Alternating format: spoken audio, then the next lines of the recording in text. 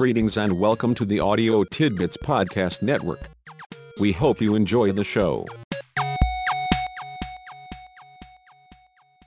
In what I think was probably the most recent episode of Benjamin Walker's Theory of Everything podcast, Mr. Walker featured an artificial intelligence, AI, expert from Google. The Google guy was discussing what sounds like an AI game for geeks. In this scenario, the geeks are themselves artificial intelligence entities. Think of them as Computer 1 and Computer 2. Computer 1's gig is to create realistic scenes indistinguishable from reality. Think of them as mind pictures. Also keep in mind that these scenes are completely computer-generated. They are fully a product of artificial intelligence, ones and zeros supported by algorithms. Once the button is pushed, there is no additional human intervention. For Computer 2, the gig is reality detection. Along with the scenes from Computer 1, Computer 2 is shown scenes captured from actual reality. The challenge for Computer 2 is to tell which scenes are artificial and which are actual, which are fake and which are real. Think of Computer 2 as a lie detector of sorts. It does not seem like much of a stretch to believe the Google guy when he suggests that Computer 1, the AI box, has progressed further than Computer 2, the lie detector. Computer 1 can produce artificial reality virtually indistinguishable from the real world. Not only can Computer 1 fool Computer 2, it does a fair job of deceiving Computer 2's keepers as well.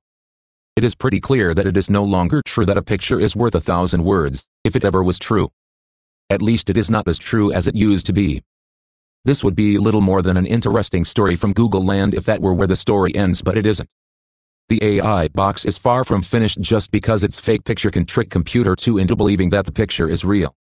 It has deceptions to come that are even more incredible. Instead of simple still pictures, the AI box has evolved past static images to document production. Think of a newspaper with text and pictures. Think of a magazine with familiar characters and believable storylines. Think of artificially generated video experiences that are as realistic as two peas in a pod. It is possible to produce any reality you choose at the push of a button. Like many discoveries and creations emerging from the fertile minds and black boxes of the geniuses we know nothing about, all is well so long as their revelations remain in their laboratories and secret refuges. Unfortunately, the AI magic is not so neatly contained. The AI newspaper with text and pictures, the AI magazine with familiar characters and believable storylines, and the artificially generated video experiences that are as realistic as two peas in a pod may be out there for us on our 290 million cell phones, on our 118 million televisions, and spuming forth from our 30,000 broadcast stations just in the United States. I think we all understand the idea of news. It's new information about specific and timely events. It's the who, what, where, and when of our world. To be news, what is reported needs to be true and factual. We also know that the why is more often than not a matter of opinion and perspective. Why usually does not qualify as news. Nonetheless, being truthful and factual are essential. We have also come to understand that along with real news, there is fake news. It's fake news when the who, what, where, or when are not truthful, not factual, or when the why is intentionally incorrect or misleading. Fake news is not simply mistaken, it is intentionally false. When recognized, fake news sets off the alarm in our internal lie detector. The good news is that there is an increasing array of high-quality lie detectors out there to help us tell truth from lie. The bad news is that some of those presumed lie detectors are but further iterations of the fake news machine. Most days it seems that the liars may be winning. You do recall Computer 1, don't you? The emerging capacity of artificial intelligence makes fake news seem like a parlor game. Fake news is at least humans producing it versus humans detecting it.